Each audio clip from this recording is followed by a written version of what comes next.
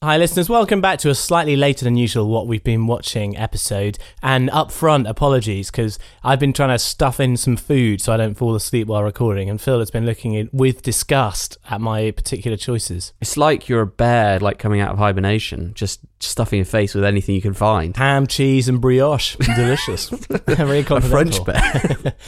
Listeners, we've got 4 more movie reviews for you. Old films, not at the cinema, but still good uns. And here are some good ideas, perhaps, for you this weekend. Yes, I've seen Home Alone and Mean Girls.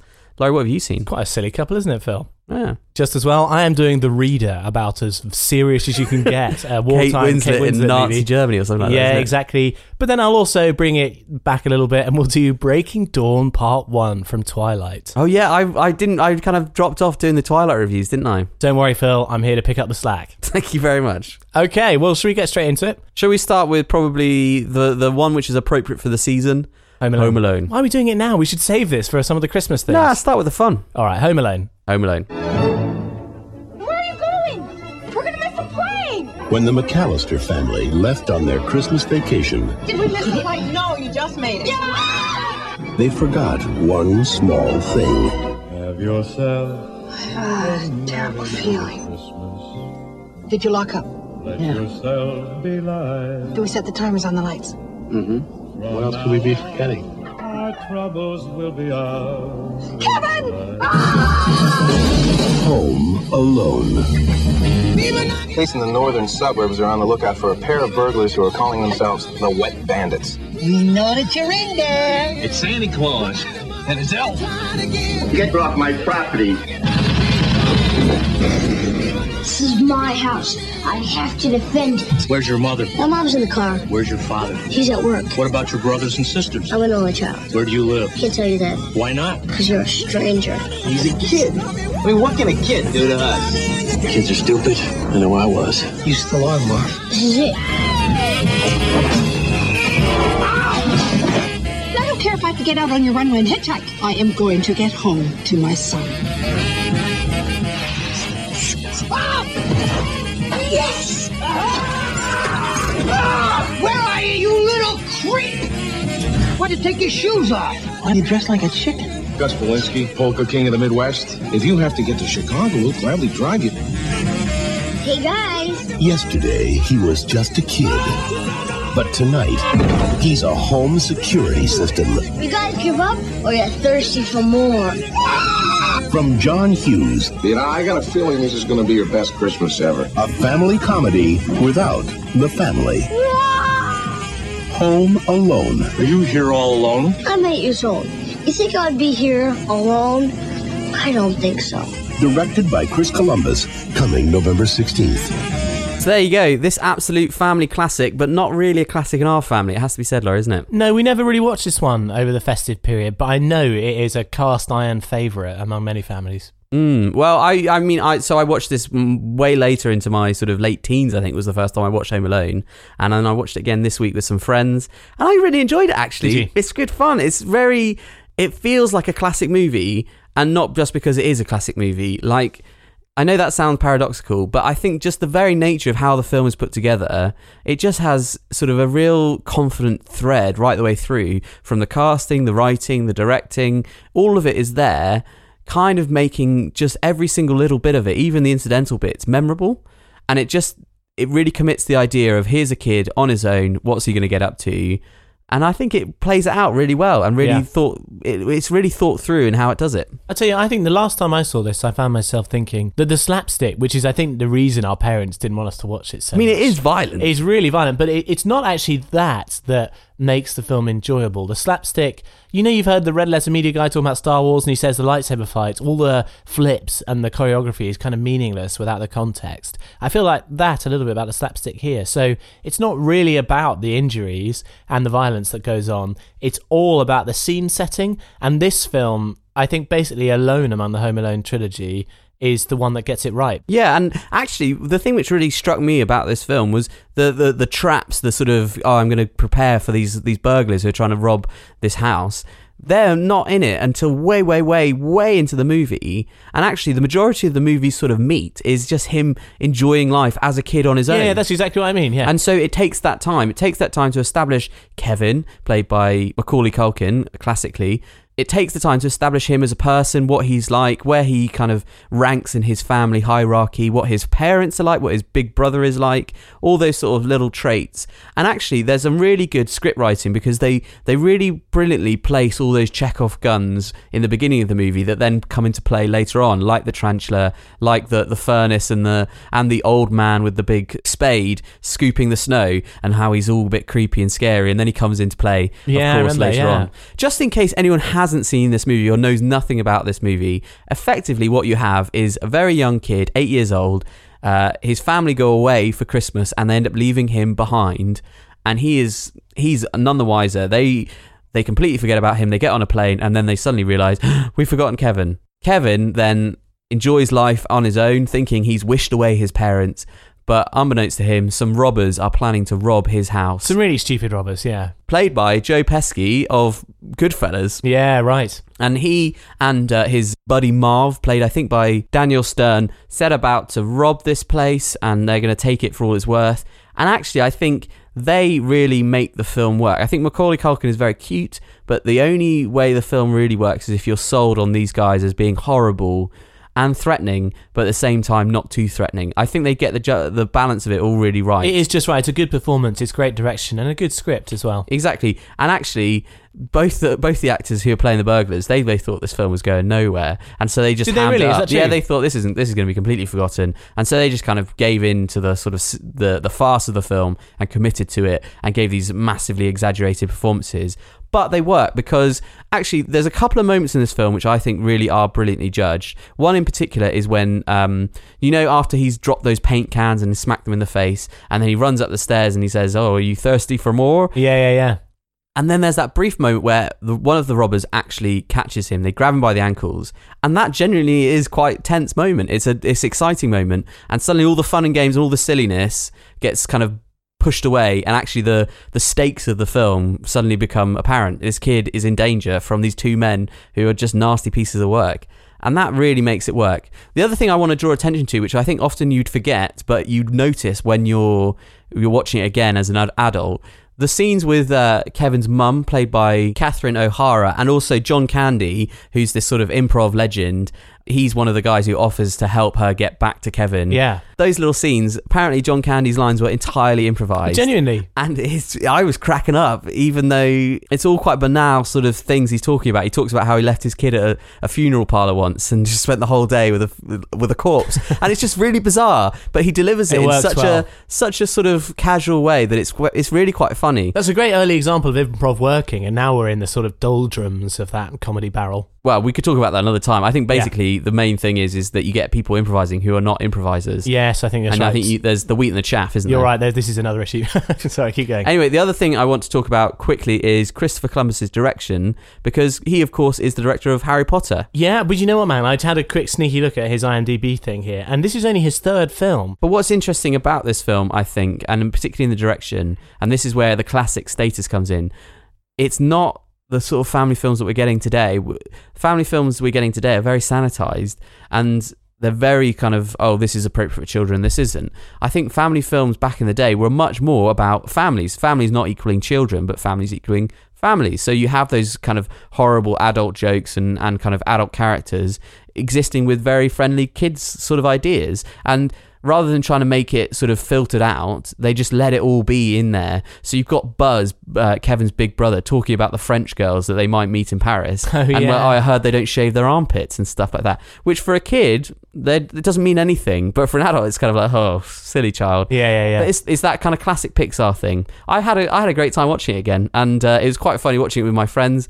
Even though it's like a PG, they were still wincing and they couldn't watch. It was almost like a horror film for them, watching all these paint cans flying into them and blow torches on the head. I mean, those robbers would not survive the stunts that get pulled. What is funny though, the thing which really bothered me of all the traps that Kevin's puts out, the thing which I cannot get over is the sticky floors. You know, when he's walking up the steps and losing his shoes and his socks. That's the thing which I couldn't cope with. I cannot cope with sticky. Anyway, and yet you invented the Muller lid game. Which you won't explain here. Anyway, the grade I give it is, I think I'd probably even give it an A-. I think it's a really well put together film. I completely agree, Phil, and it's got that warm Christmassy glow about it. It's the same reason I would still recommend the first two Harry Potter movies as Christmas films, because I think Christopher Columbus just gets it. And I know loads of people are down on the guy and they think he's boring.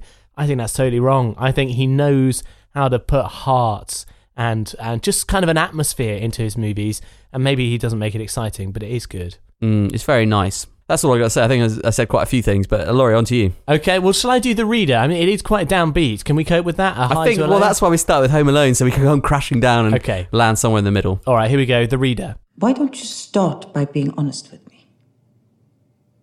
I've never told anyone. Maybe you should.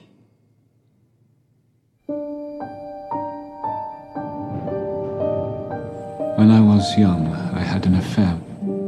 She was a friend of yours? A kind of friend. She liked being read to. You never tell me what you've been studying. I'm studying a play. You can read it. I'd rather listen to you. Sing to me of the man, Muse, the man of twists and turns, driven time and again off course. Why do you leave early? He always leaves early. The affair only lasted a summer. I can't live without you. Even the thought of it kills me. Do you love me? Excuse me, I'm looking for Hannah Schmitz. Schmitz is left. Left? Did she say where she was going? Silence in the court! Nazi! I'm going to take these cases one by one. My name is Hannah Schmitz. You joined the SS in 1943. They were looking for guards. I was a law student. I remember very clearly. Societies think they operate by morality, but they don't. Each of the guards would choose a certain number of women. In the evening, Hannah Schmitz asked them to join her. She was making these women read aloud to her. You keep telling us to think like lawyers. What are we trying to do? We are trying to understand. Look at that woman. Which woman? The woman you're always staring at. I don't know which woman you mean. Did she acknowledge the effect she had had on your life? She had done much worse to other people. You were picking women out and saying you and you and you have to be sent back to be killed. No! Have you spent much time thinking about the past? It doesn't matter what I think. It doesn't matter what I feel. The dead are still dead. How wrong can you be? Right, well, that trailer swings from one topic to the other with alarming speed, and they are quite different topics, am I right? Can't believe Voldemort had such an affair when he was young. Yeah, thanks, Phil. That was Ray Fiennes, as Phil's clever joke puts across. And he's playing an older version of the film's main character, Michael Berg, who was alive during the aftermath of the Second World War in Germany, and he lived in, a fairly average sort of neighbourhood, and as he goes about school and comes home and does chores for his parents, he sometimes gets the bus home, or a tram. I can't remember which one it is, actually. Sorry, a bus or a tram. And the tram operator is Kate Winslet. And one day, he's rushing home from school because he's just not very well, and he's throwing up in a sort of alleyway, and she comes to help him. She's very kind to him. She cleans him up. She takes him home and she returns him to his parents, and he's very grateful. So he thinks, well, you know what? I'm going to go and say thank you to this woman who looked after me that day. And she sort of is a bit sort of taciturn. He can't really tell much about her. She's called Hannah. He gives her some flowers. She doesn't respond that well to it all. But one thing leads to another, and he sort of sees her in a state of undress through a mirror. At which point she sort of looks at him with a very stern face, and he runs away. Because he feels like, oh no, she's going to hate me and everything else. But sooner or later, he does go back to see her again and sort of apologises and then chats. And then another one thing leads to another one thing. And actually, this older lady, Kate Winslet, sort of starts seducing this young guy. I can't quite remember how old he's meant to be in the film. They don't think they give him an age, but he's definitely too young for Kate Winslet. And they begin this really illicit, very intensely erotic affair while he's still at school. And let me tell you, Phil, I was utterly surprised by the extent of that eroticism. So let me tell you, if you're not predisposed to see that kind of stuff and process it well, then you are in for a shock. And okay. I would not recommend the film to you because there is a lot of explicit stuff going on. Fortunately, the film doesn't end with that, and it actually becomes a really quite remarkable exploration of guilt and justice in post-war Germany. Because as Michael starts growing up, he has this tumultuous relationship with her. His friends are all like, where do you keep going? And although he has interest in girls his own age, he sort of feels tied to this woman that he's trapped. Yeah, intimate with. I don't think he realises as a young man that he's trapped, but he is. And it's not a good situation at all. But one day, Hannah just leaves, and he's completely bewildered by this. And years later, when he is a law student, he, as part of an assignment with his law professor, has to go and watch some of the trials that took place to assign guilt to people who colluded with the Nazis, particularly with relation to the persecution and awful extermination of Jews at the time in the Holocaust. And he is utterly surprised and shocked to his very core to see Hannah Schmitz stand up for trial. As it turns out, she was an SS guard during the Second World War and may have been directly responsible for some absolutely hideous deaths of young girls, I think it is, at the time. Wow. I don't know really what to say to that. What do you say to that? Well, yeah, I mean, I'm glad you say that because it is a bewildering movie. I went in with not many expectations, so the eroticism was like, what? And then this was like, what?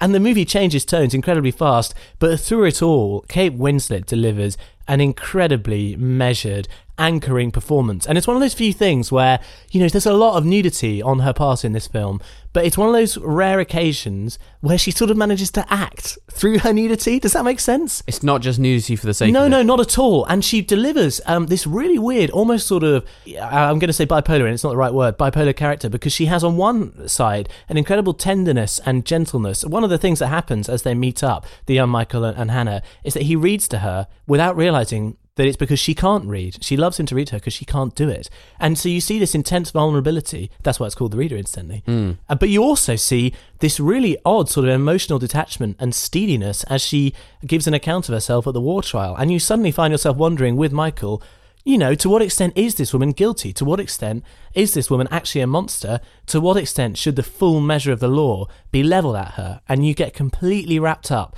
in the really odd moral complexities of everything involved. So it is fascinating. So basically, do you think the point of the film is that it's kind of like a personal story to kind of access the ideas of what do you do with these people who have been involved with Nazi Germany? Yeah, who would claim they were just following orders. Yeah, it's an unusual and I think quite a brave sort of exploration of some of the moral questions, not about the war itself, but about the way that justice was meted out and the way that the world tried to recover and gain some sense of rightness again. Because, it's great to have it in a law classroom because all the students sit around debating and saying, well, look, is this justice or not? Does someone need to pay for it or is this just nominal? So you can ask those deep questions without it feeling contrived. Exactly. I think it is a really brilliant film, but it is super intense for the reasons I've just described. I think I have to give special notice to this guy, David Cross, who plays the young Michael Berg. He's brilliant, like the emotions on his face and the sort of alternating sense of innocence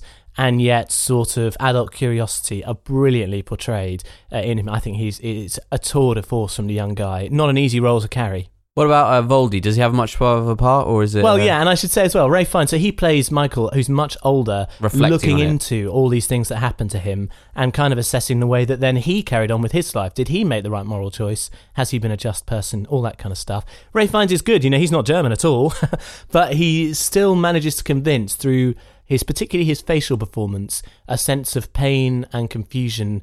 And, he really obviously doesn't quite know how to feel about this woman, about himself and all that sort of stuff. Is this the sort of film that I would say, that's a bit of an empty ending, or is it feel very concrete? No, I think it's a very good ending that nevertheless leaves you plenty of room to make your own decision and ask your own questions. And reflect on what you've seen. Interesting. What grade? So I would probably give it an A-. I think it is really, really good, but it's definitely an unusual experience. And I've tried to warn you as much as I can about the intense eroticism that is big. So not one to watch with your grandma? Probably not, although they would probably have a really interesting perspective, let's be honest. Okay, man, are you going to give us another light-hearted movie to lift the mood? Yeah, I'm going to go with Mean Girls. We have a new student with us. She just moved here from Africa. Welcome. I'm from Michigan. Great. I'm 16. Until today, I was homeschooled. And then it was goodbye, Africa.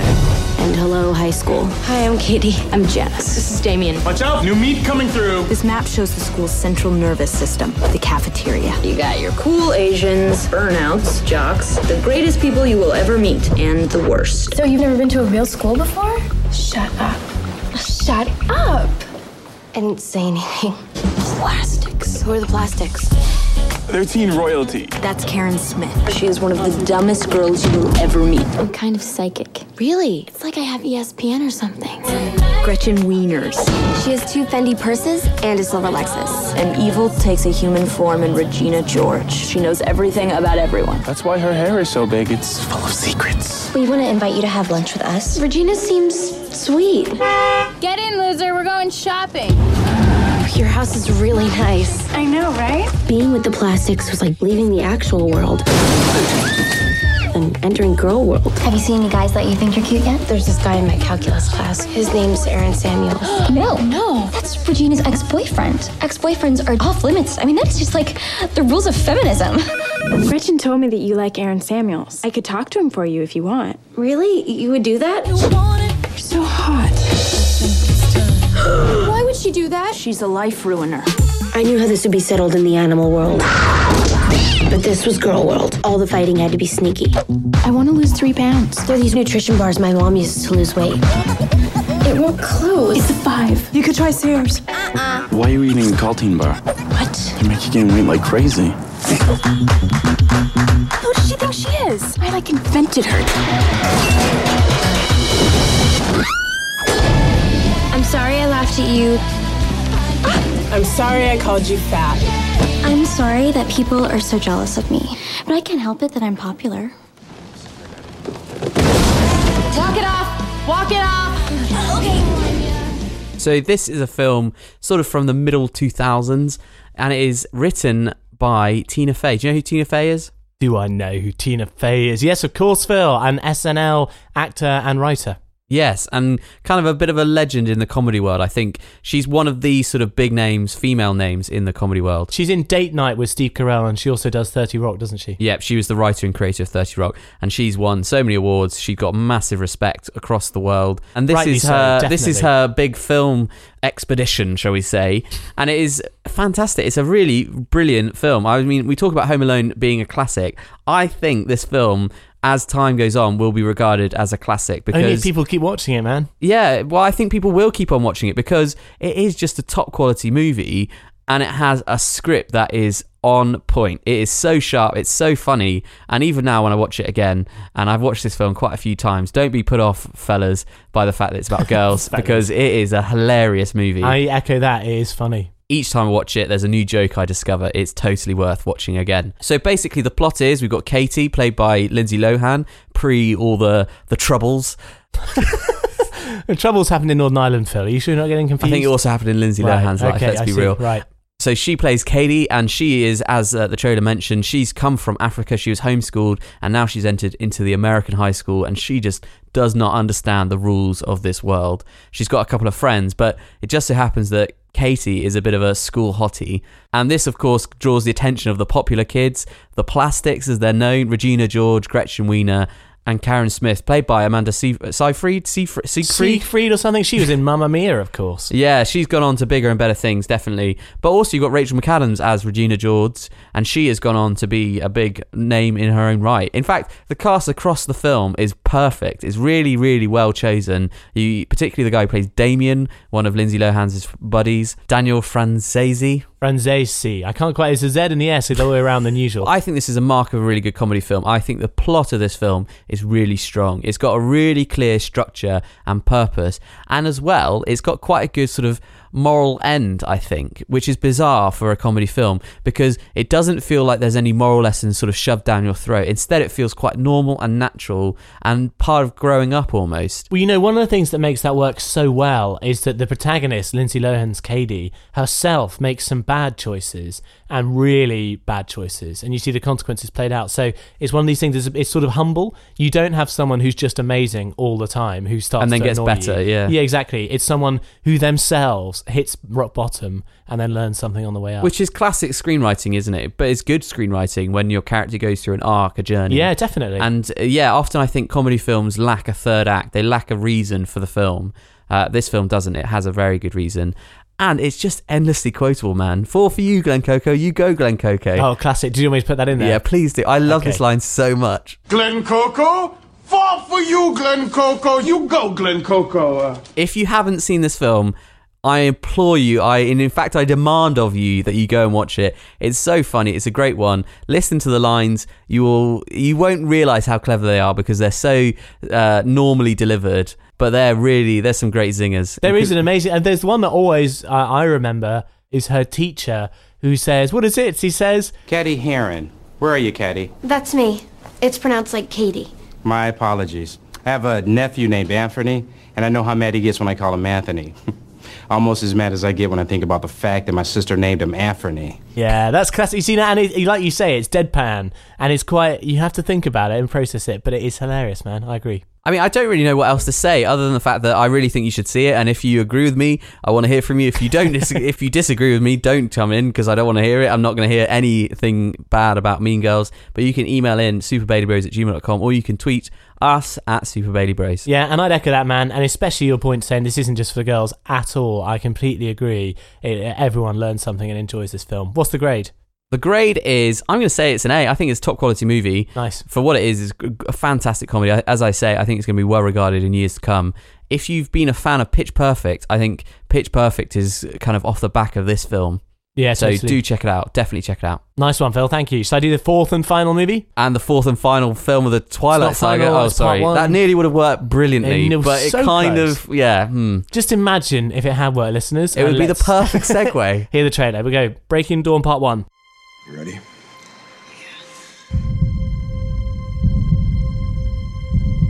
Just don't let me fall, Dad. Never. I, Edward Cullen, take you, Bella Swan. For better or for worse. To love. To cherish. As long as we both shall live. This is how I'll remember you. Pink cheeks, heartbeat. I think I'd be used to telling you goodbye by now.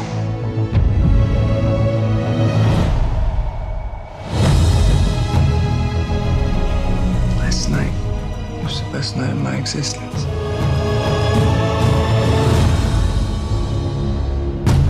It's impossible. Whoa.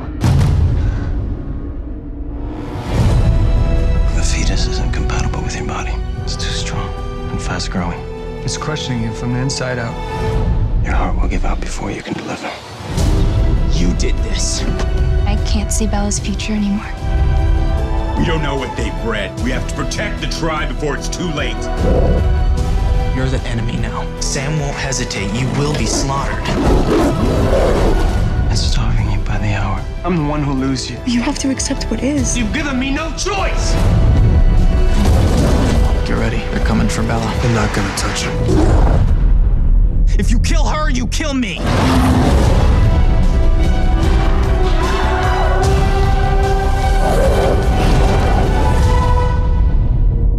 Bella! Come on. Well, here we go, Phil. It wasn't that fun listening to the trailer, listeners. If you thought you'd forgotten the Twilight films and had gone to a better place, I'm sorry to bring them back to you. That's very optimistic right from the start. Yeah, I'm sorry. I really think this is a bad film, and the second part I think is bad as well, but I'm not reviewing it. So, listeners, as you sort of might have picked up from the trailer there, after Edward and Bella got married in Hello Magazine's top wedding of the year, with all the fairy lights in the trees and that kind of thing, they then go away on a honeymoon and make a lot of love. That's how it happens. I've got to say, I mean, before I keep going on the plot, I just, like, as a married man myself, Phil, I just could not handle those scenes because they're so sort of caught up with a certain kind of fantasy about what being married and being in love is like, that it's just sickening. You'll have me forever. Oh, it's just annoying, and there's every kind of joke under the sun, and it's terrible. And I mean, that looks like the honeymoon from my nightmares, to be perfectly honest. But anyway, we won't go into that now. But yeah, so they go on honeymoon, and whoa, wouldn't you know it? But they made a mistake, the kind of mistake that happens on a normal every honeymoon. day around the world. And Bella finds herself pregnant. But there's a problem, listeners, because Bella herself is not a vampire yet, and she has a half vampire fetus growing inside of her like Alien. It feels a bit like a fan fiction, doesn't it? Yes, Phil, that is exactly what it feels like. But, you know, what do they do? Because it hasn't happened before. Everyone is really worried. The scientist, what's the vampire dad's name again? I don't know, the blonde one. Yeah, that one. They're all saying, you know, hey, this has never happened before. The fetus, your body can't support the fetus. It's devouring you from the inside. Which all sounds like quite cool sort of horror movie-ish stuff. But this film doesn't go anywhere near anything remotely approaching horror. I would characterize this movie as basically unresolved tension or unfulfilled tension, because it is entirely build-up and absolutely no payoff of any kind whatsoever. There is a resolution, but before you get there, like, everyone is mad about Bella. People are still mad about Bella. Even more than that, what she obviously has passed on to her baby before it's even born is the fact that everyone in the world seems to care about it more than anything else. This baby could be the one thing that destroys vampire civilization, Phil. It puts the wolves finally at war again with the vampires. It could even destroy Bella. It could, you know, ruin Edward's life because he can't live without Bella either. It could even ruin the wolves' pack. Yes, exactly, Phil. Bella is yet again right at the centre of a world-changing conflict. But fortunately, it all works out just fine. So don't worry about it. That's basically the experience of Twilight. Am I right? Yeah, I mean, we've talked before about how we quite like the first Twilight film. There's something kind of weirdly magical about those. That and the first rainy film. Greyness of Forks is great. Yeah. The music. Yep. Where's it gone? Well, it's gone nowhere, Phil. It's gone into a sort of terrible Mills... Well, I keep saying Mills and Boon. I don't really mean that. It's airport fiction. It's the kind of thing that, you know, your mum might read on a plane, and you might read it, like, peer over to see what she's reading, and read something like he was heaving with desire and go, oh, immediately turn away. Do you know the kind of thing? Yeah. So, yeah, I can't recommend this film. I think you can see in every single actor's face how much they hate everything that they're doing. But how much money they're earning. Yeah, exactly. And, you know, in the film's favour, they go to amazing locations. It still looks pretty good, and even the ropey CGI is okay. I just think it's an awful story. I think the performances are not good. I think, as I said, it's totally unfulfilled in every way. They work so hard to pretend there's something more to this story than anxiety about having a baby, but there's nothing. That's it. That's it. What about old Team Jacob? You know, our boy Jacob, Mr. Werewolf. Ultimate Friend Zone. Every year since Twilight has been released. Yeah. Well, I mean, exactly the same thing. He has sort of unfulfilled desire, sort of, but it does resolve in one of the creepiest, most misjudged story plot lines I've ever come across. That's in the next film, though, isn't it? I can't really give too much away here, but at this point, Jacob's just moping around, in love with Bella, can't live without her, blah, blah, blah. Get over it, Jacob. There are other women in the world, and many more who are less miserable. Am I being too harsh? No, I think it's quite normal. I think there's quite a few people who were fans of the first film or fans of the first book and kind of got hooked in, and then but it's kind of like when you're watching a TV series and you're on season 7, you're like, do I even like this anymore? But you're already invested, isn't it? I think that's what this film gets to, that sort of point where you're like, is really? But you're still watching it, still reading it. Yeah. I think there are actually some fairly troubling parts to this as well, because one of the elements of this, listeners, is that Bella has made some kind of deal with Edward that he has to turn her into a vampire at some point because it's what she wants.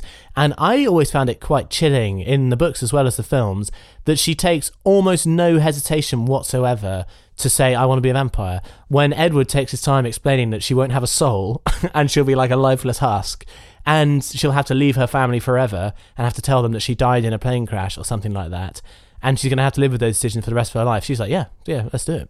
And I think I find that a slightly chilling and troubling thing, and especially when you realise this series is geared towards teenage girls. So, but then, you know, it's exactly the same thing. It's all this unfulfilled tension, because, can I spoil something from the other film? She does decide to become a vampire, but luckily she doesn't have to never see her family again. They just find a way around it. So, having built up all those problems again, it's just fine. That's okay, Yay! I've said enough, haven't I? So I think this is a really bad film. I think it gets a C- from me. I can't give it completely a D because, you know, as well as they can handle such an awful story, they do. The cinematography's fine, the music's fine. Yeah, there we go. Blah, blah, blah. There you go. Well, there's our 4 films for this week. What we've been watching. Quite a weird, bizarre mix. It was an unusual one, but at least 3 really happy films and 1 serious thinker. Hopefully not a bowl of ice cream with too much fudge, but there you As go. As Billy Bob Thornton would and did in fact say, yes. But guys, if you've got your thoughts on our films, if you happen to watch any of these films over the weekend or over this next week, and you want to tell us how you found it, we'd love to hear from you guys. Do email in. You can email us at superbaileybros@gmail.com, or you can tweet us at superbaileybros. And do give us +1s or -1s. We're happy to take those -1s if you can justify it. Yeah, well, we'll take it anyway. Let's be honest. Yeah, let's take it. Okay, thanks guys. Have a great week. We'll be back with you again. And again, I'm sorry that this has come out a little bit later than usual. There's some good reasons involving the BBC. Imagine that. Oh. There we go. Okay, bye. Bye-bye. When I read it, it seemed like it was a book that wasn't supposed to be published. It was so long. Yeah, it is, yeah. And we were shooting it forever. If Edward was not a fictional character, you just met him in reality, you know, he's one of those guys who'd be like an axe murderer. When he put the bare facts out, he tells I'd killed 40 or 50 people, and he's like, you really shouldn't, and I want to kill you so much. Every single day, every moment I'm with you, I desperately wanted to kill you. And she's like, I don't care, I love you. And it's like, well, there's definitely something wrong with her, and there's very obviously something wrong with me. I was convinced that Stephanie was convinced she was Bella. And especially when she says, oh, it was based on a dream, and it's like, oh, I had this dream about this really sexy guy, and she just writes this book about it. It's like, this woman is mad. I hardly get to do any vampire stuff.